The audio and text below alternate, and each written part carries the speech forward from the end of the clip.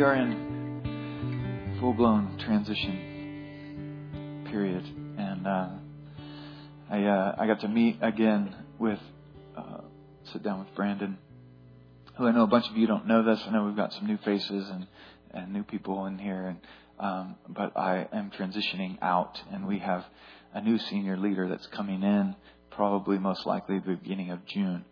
And anyway, his name's Brandon, and him and his wife Amy and their family will be coming up and taking the reins for the next season with Mount Chapel. But anyway, I got to sit with him for about an hour and a half on Wednesday, and just have a great time just dreaming about what the next few months is going to look like, and I'm just excited. It's going to be cool. And every time I meet with him and sit with him, the more I'm excited for you guys and the way he thinks and what's on his heart and the dreams that God's giving him, and all stuff that you're going to find out better from him. But for what it's worth, I'm excited. And he ends, just to kind of bring you into as much of the loop as there is. He's a revival group pastor at Bethel, and their graduation week is the first week in May. And then he's going to take probably a week off or so. He was thinking about it. I strongly encouraged him to take at least a week off and just to rest at kind of the end of the whirlwind and before this kind of next season. And then probably mid-May, the next 3 or 4 weeks or so will be kind of the transition where we'll both kind of be here and we'll both be kind of figuring out what that looks like and planning, and it'll be a bunch of fun. And then at some point in there'll be a Sunday morning kind of commissioning service, waiting for schedules to kind of align for some people that we want to be there. But we'll announce that as soon as we know. But at some point there'll be a Sunday morning kind of dedicated to the official kind of pass of the baton. So we don't really know what that was going to look like, but it sounds like fun. So we'll do that. It'll be a lot of fun. And then from that point on, the transition will kind of be done. So super exciting. It's going to be fun. Just to kind of catch you guys all up. If you have any thoughts or questions, or I hope we've been kind of petitioning you, and I hope that you are just joining us. And I know many of you have told me that you are just joining us in prayer for smooth transition. And Brandon actually preached a great message on just kind of the transition process and kind of these two views. One of them being, the transition zone of like an actual passing of the baton during a race. And then also, we're continuing to see transitional weather right now where, some of us hopeful for like, one more big snow, 2 to 3 feet, storm of the century. And it's like, I'm seeing grass grow. This is not. And then the opposite, like, it's going to be, and and how like during transition, we kind of need to live have this kind of, be in the condition or be in the posture of being ready for anything. It's not a time to plan long term. It's a time to kind of take it as it comes and work our way through each day. And the weather might be this and the weather might be that. We're going to change and flow with it and enjoy it. And the beauty of actually this season is pretty amazing. That there's one of the things I love, and we see it only this time of year. And this morning you may have caught it, but flowers and snow. It's like the only time of year that sometimes the daffodils are coming up. And actually right back here we have the daffodils are blooming. And then the snow falls. And it's like, man, it's pretty amazing. It's an amazing thing to see flowers and snow at the same time. So anyway, beautiful things. But if you just want warm and flower and grass, you're kind of disappointed. But, if you want snow, you're disappointed. So anyway, you understand. Brandon did a great job kind of taking us through that and getting us excited to enjoy the process together. Again, just kind of petitioning for your prayers, and that transition can be challenging and difficult, not just for leadership, but also the church in general, and just all the stuff that goes into it, logistically and financially, and all those things. So just join us in prayer that it's smooth, that it's enjoyable, that we have a good time. And I think we're going to. Amen. Sound good? Amen. We're going to talk about love today. And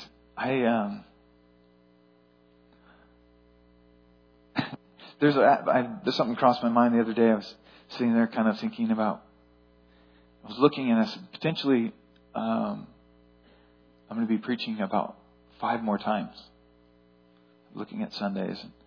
And Brandon's actually preaching next week for Easter Sunday. Asked him to come. And so, anyway, and I'm looking at like, okay, what do I want to do? And what's my last kind of mark? And so just been praying and thinking.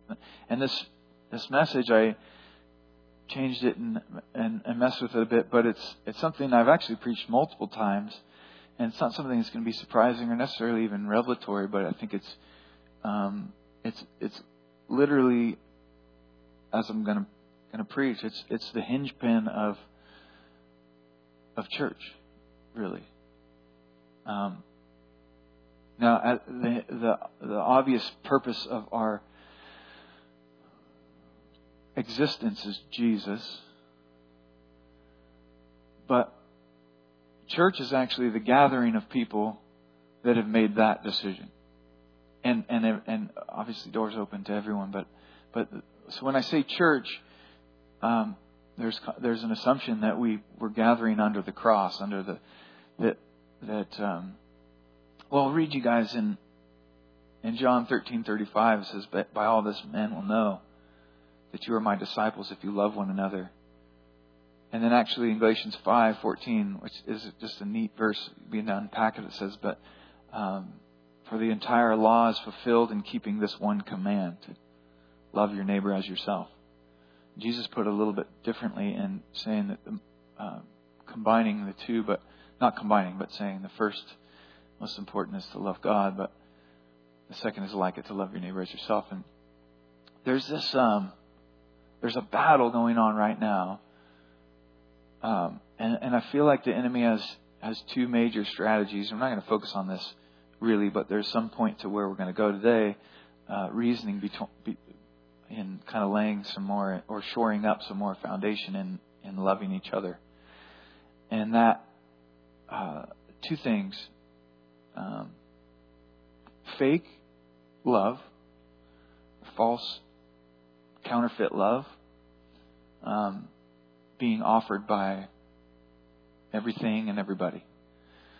That's one strategy. I'll mention it a little bit more, but the idea of counterfeit connection, counterfeit love, counterfeit fulfillment of what actually we were designed to walk in feeling loved and cared for. And then the second being the opposite of that, like actually the unimportance or the emphasis that the enemy puts on love not even being important, like you don't on disconnection, and how the pursuit of something else. And so we kind of see these 2 major things happening, and so not necessarily with that in mind, but that consciously understanding that there's a conscious effort of the enemy to divide people, to actually stop the fulfillment of the law, which is for us to actually love each other, to love God with all our heart, soul, and mind, and the second, which is like it, to love each other as ourselves, to love your neighbor as yourself. That one thing, that every time the enemy gets victory in that one area, it literally, everything breaks down from that point. From that one point. We can argue about theology, we can do great meetings, we can have, articulated, wonderful teaching, all those things. But if we can't figure out how to love each other, what does it look like? If we can't figure that out, everything else is just a waste of time, to be totally honest. And so I was sitting there reading through, and what we're going to do is we're actually going to go through 1 Corinthians 13. And like I said, I've done this before. We know this chapter, but there's a series of declarations, and then we're going to end with a declaration prayer that is actually, this is who we are. This is how we're going to behave. And it doesn't mean that we don't miss it. It doesn't mean that we don't fall short. It doesn't mean we don't, right? We don't bypass the need for the cross and the need for forgiveness and the need for, all of the rest of communication and all of that. But we begin to declare things over our person, and then we begin to declare things over our culture, starting with the church, but ideally that it flows into the world, that we are going to be a people that loves people. We're going to be a people that loves people. And as love is trying to be redefined in the world, we're going to look into and grab a hold of this verse, which maybe explains love more than anything else is ever explained in Scripture. Super detailed. This is actually what love is, and this is actually what love does. And we're going to look into this, and we're just going to kind of pull out some declarations and just kind of work our way through it. It's not going to take too long. But I feel like that there's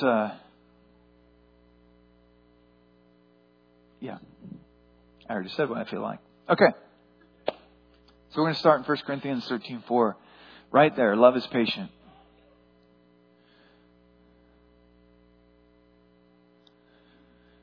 Now, patience can be applied in a whole bunch of different ways, but one of the things we're talking about today, and I encourage you to in listening with the Holy Spirit, to pull things out personally for you. But one of the things we're doing today is we're actually talking, I'm going to speak to you corporately as a church in a lot of ways. That actually, what does love is patient? What does that look like in a group of people? Because it looks differently sometimes in individuals, sometimes in individual situations. There's all kind of ways that love needs to be applied in the way of patience, if that makes sense.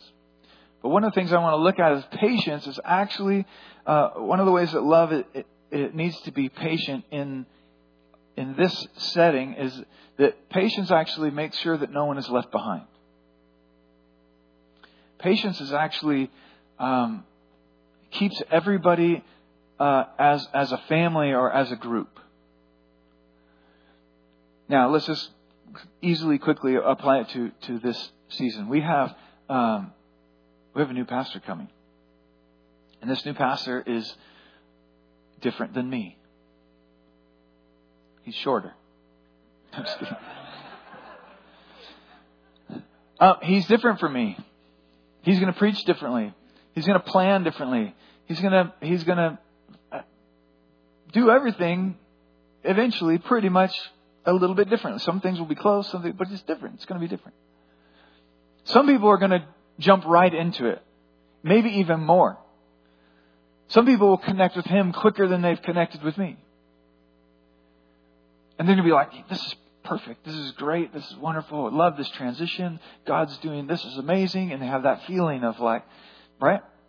Some people are going to be right there. Like it's easy for me to see from where I'm sitting that God was in this.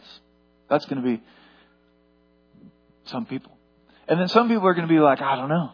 I don't feel it.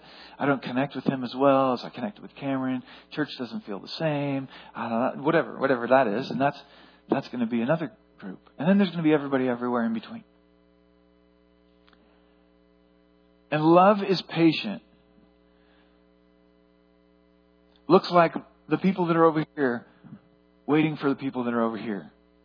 And the people that are here having patience for the people that are there. That together we actually go through transition with patience. That it looks like you don't have to think like me or be where I'm at or see this from my perspective, and I still will love you in that realm of patience. I will still take time. I will still move slowly. I won't get frustrated. Well, we're going to get into the other things, but just starting with patience. Patience is what keeps people together. We're not going to move on until we're together. We're not going to go to another thing. We're going to be patient. Love will be patient. Our love will be patient. Love is kind. Kindness is the quality of being friendly, generous, considerate. I think sometimes the power of kindness is underestimated. Just a kind word, a kind moment. I was talking to my son a little bit about the idea of kindness outside of these walls. Actually, I think that most of these things, actually, I read through that, I had to kind of go battle with myself because I'm like, why am I preaching something that I believe is actually here? I don't know. It's because I feel it on my heart. And I believe this is actually quite a kind place. I believe as a group of people, you're actually quite kind. But kindness is something that I think outside of these walls is not necessarily as important as it should be. But I want us to declare that our love will be kind, because when people come through those doors, or that when we leave out those doors, we should be carrying kindness with us. It does not envy. Envy is being discontented, resentful. A longing, this is a dictionary description, a longing aroused by someone else's possessions or qualities.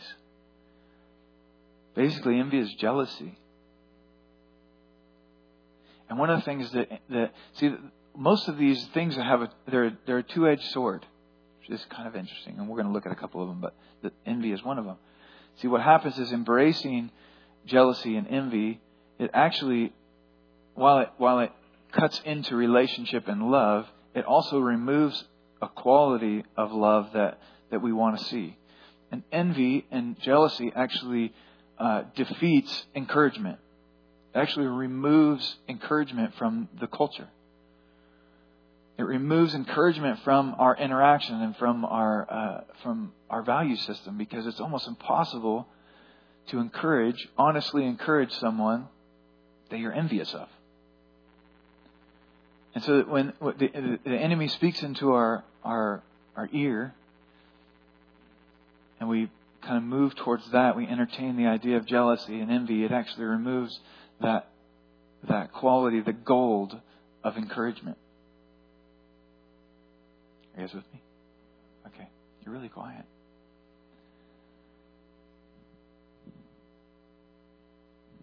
We're going to keep going. Yeah, we will be encouraging. It does not boast. Boasting is about self-promotion and self-worth, where your worth is dependent on your possessions and your abilities. And the antidote for self-promotion and boasting is actually humility. Our declaration for not boasting will be that we will be humble. We'll be a humble people. Now, humility, I've taught all kinds of messages on humility, and like I'm saying, all of these things actually are a life pursuit just in their own right. But humility, the idea of humility is confidence in who He is more than who you are. It's the understanding that your greatness doesn't come from you. Understanding that you're worthy because He paid for you. I was looking through, I have probably 10 messages on worth and value, identity. You guys remember I preached tons of them. And that idea that you're actually worth more to Him than you are to me.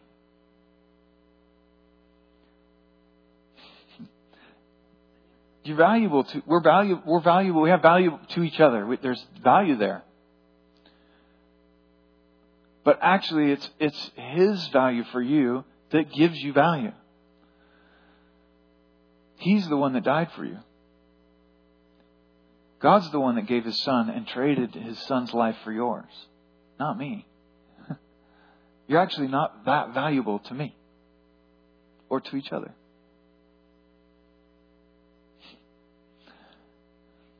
The more we understand it, the more we can expect it. And realize that actually you can love me as I am, not as much as I can try and prove myself to you. Right? All of a sudden, I just am who I am. And my greatness, my value, my amazingness actually comes from the fact that Christ died for me and put me here in this place for some reason that I'm hoping to discover at some point. It doesn't come, my value, my identity, that doesn't come from your ability to understand it and see it. So I just stopped fighting for that. I stopped fighting to try and show you how valuable I am, to show you how much I'm worth. I just know that I am because of who He is. Right? There's such a fine line. It's like a hair between arrogance and humility. They're almost, and to a lot of people, they even look the same. They feel the same.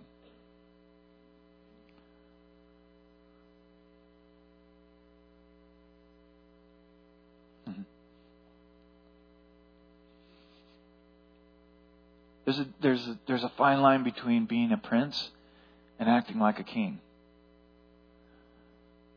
The prince has all this has this authority. We're princes and princesses, non-gender specific. Point being. But you're a prince. Now a prince can try and act like the king. That's arrogance. But a prince acting like a prince because he knows he's the son of the king is just confidence. And there's actually humility in it. That actually I know what my authority is as a prince. So I don't have to prove it. I don't have to lord it over people. I don't have to do that because I know it. It's actually insecurity that promotes arrogance. It's like I actually don't know who I am, and so I have to try to prove it to everyone around me. I don't know who my dad is. I don't know who my father is. I don't know what makes me valuable, and so I got to try and prove it to everyone. Which segues into the next one. It's not proud or thinks more highly of oneself than they ought. And our declaration is that we will honor God and that we will honor each other. When you're constantly, and every, like again, two-edged sword, when you are in a place, a mindset coming out of, I know who I am, I know what my value is, when you're in a place of honoring everyone around you as equal or higher than yourself, it's almost impossible to struggle with pride. When you begin to look around and you see the greatness of other people, you focus on the gold that's in other people's lives. Man, this is what makes that person amazing. And you begin to have a thought process and a heart that celebrates in love, that celebrates the good things. It's almost impossible to be prideful. There's like no room for it. Because excitement and anticipation and the search for greatness in God's creation actually overwhelms the place that pride can live. You start realizing that like, I'm not really that big a deal. Or the only big deal about me is that which God has laid in my life and the path that He set me on. How is that? How's that mine? How can you be proud about that? We boast in the Lord, right? Verse 5, it's not rude. Tougher for some than others. I mean, rudeness is the opposite of kindness. It's thinking of yourself first, not valuing others' feelings or opinions. That's all tied together. But I think it's important that we understand and that we declare that our love is respectful. That our love is respectful. There's in talking to my kids,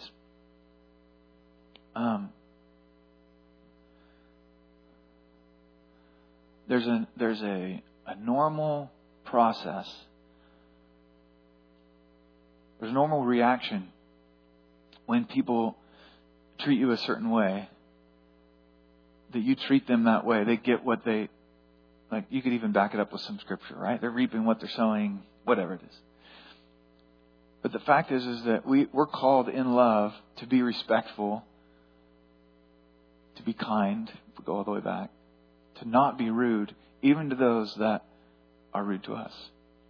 That we're actually called to a higher, love is a higher standard. We're choosing, this whole list is the idea of choosing to walk in a higher standard than what's normal. Turning the other cheek is not normal. It doesn't make sense. It's not, but that's what we're called to do. Right? We're called to do what's not normal. I've talked about before, the fruit of the Spirit is fruit that bears out of season. That's the point. Fruit in season is actually is natural fruit. If there's oranges on your orange tree during the season when all the orange trees are blooming and oranges are growing, that's not supernatural. That's not spiritual fruit. That's just fruit. Spiritual fruit is fruit out of season. It's fruit that only grows through the Spirit. It's supernatural fruit. It's the idea that I can actually, it's supernatural that when I get smacked on this side, I'm okay somehow with literally turning the other cheek. That I'm okay when I'm treated disrespectfully, when I'm misunderstood, when I'm treated rudely, when I'm dishonest. I'm okay with that. We don't like it. It's not silly in that way. But I still act respectfully. Why? Because it's a declaration and it's a standard we've chosen to walk in. We choose respect because it's part of love. We will be respectful. It's not self-seeking. It doesn't fight its way to the top. It won't sacrifice relationship for promotion.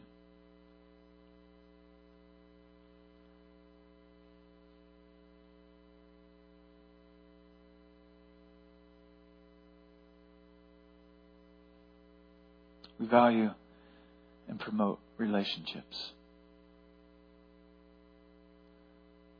The connection is more important. There's a whole bunch of, again, I could go deeply into all this stuff, but there's a lot to be said about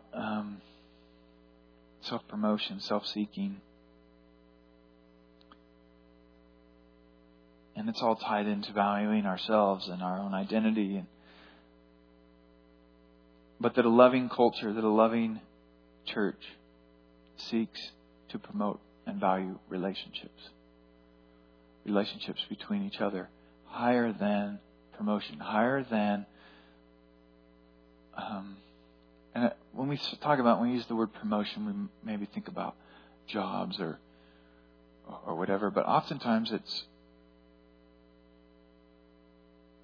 in a group or in a family, it's wanting to look better than someone else. Like I don't want to be tied to that mistake. I don't want to be tied to that, to what that looks like or whatever. And so we actually sacrifice others to be promoted in relationship. That makes sense.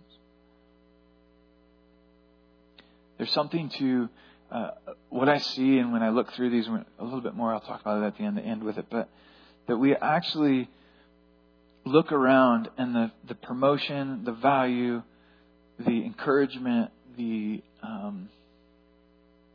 success of the people around us is at least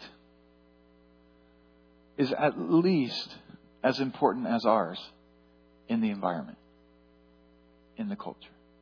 I don't mean like in your whole life. Like you got to value everyone else's success in their lives, but more than your success in your life. That's unrealistic.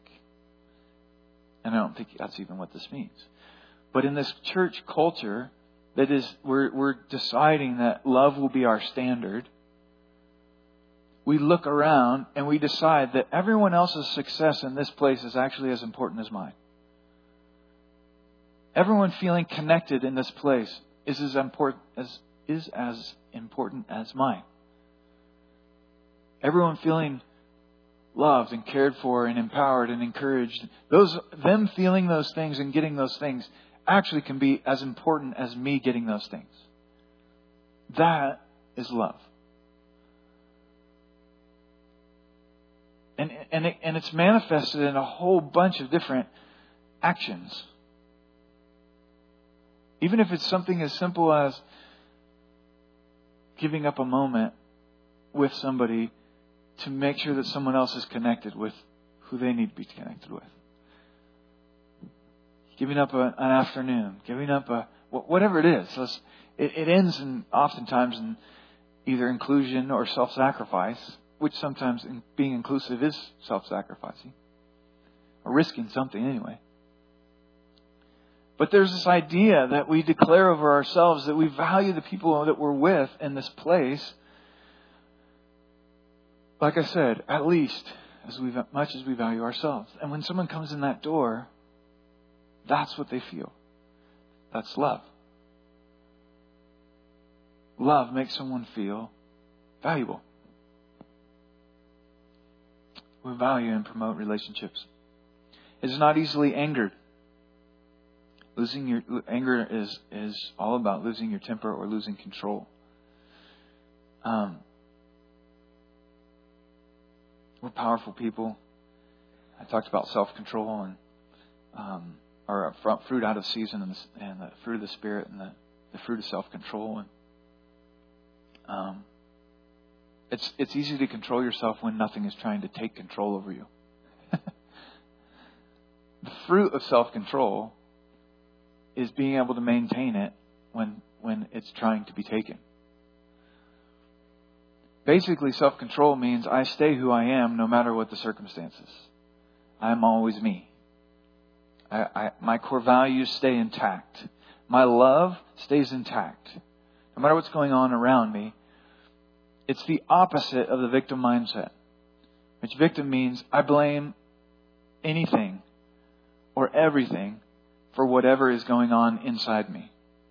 That's the opposite of self-control. Self-control is I actually control what's inside me. And I know and understand that I can't control what's outside me. There's a balance there. And the fruit of self-control is the same as the fruit of other things we've talked about. That it's fruit that's born out of season. It's oranges in the snow. Right? It's anyway, yeah, I said that. I'll keep going because that's already late. It keeps no records of wrongs. We have to declare that we are going to keep short accounts. We have to declare over ourselves. We all do this. And I remember hearing this years ago. Someone else preached it. But he talked about a file cabinet. And that everybody keeps a file. We all do. We all keep files on everybody we know based on our experiences. And anytime you have an experience, you put something in that file. And a whole bunch of it is good stuff. You know who to trust because of what's in your file. You know who, even people's names, and their faces, and what they look like. Like we all had a mental file. When we look around, we go, yeah. So I don't want to say, you don't throw it's not real that you're going to take your whole cabinet and throw it away. Your whole file cabinet and say, I'm just not going to do that. That's ridiculous. You are going to do it. But what we need to do is keep short accounts. You need to, as a regular practice, go into your file and bless people by emptying their file. Bless them by going, I'm going to take that out. I'm going to take that out. I'm not going to hold that thing against them. I'm not going to remember that. I'm not going to, and I understand that it's easier said than done. We're taking something that is extremely challenging and putting it into a filing system. But in my mind, it helps. In my mind, it helps me to refresh their file.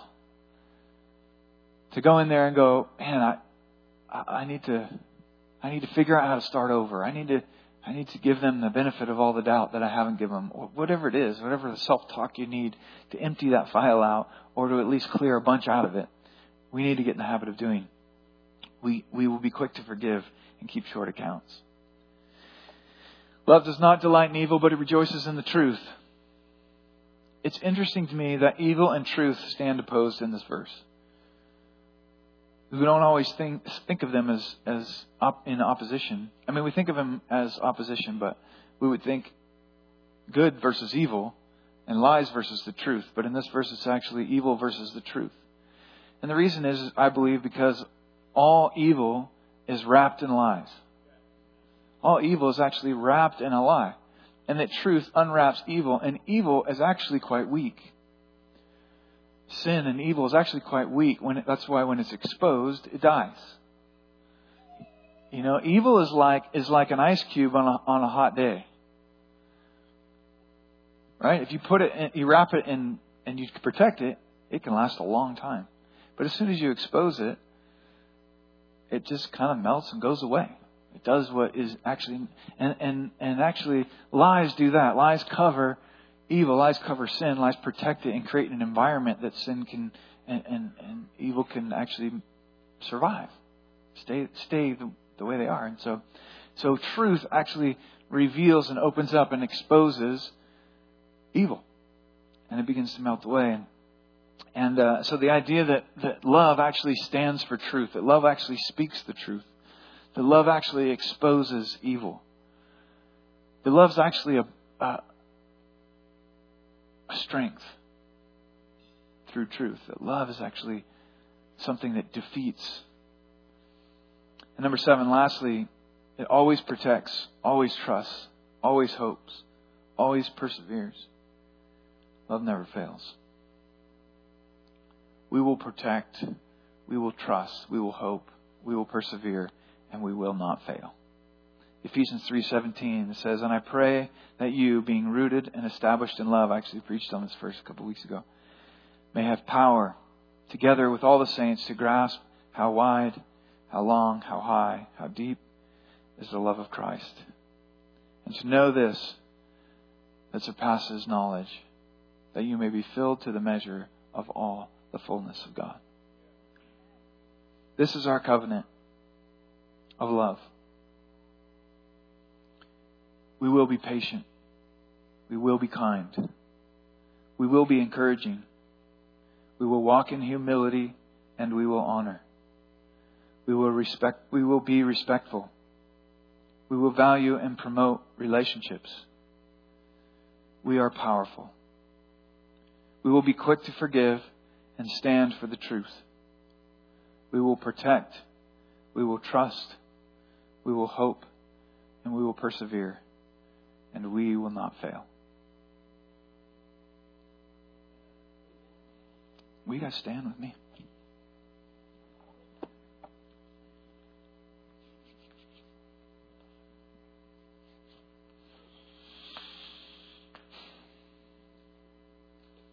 Lord, we just thank you that you first loved us. We thank you that everything that in these verses is possible because you first loved us. And then you called us into love.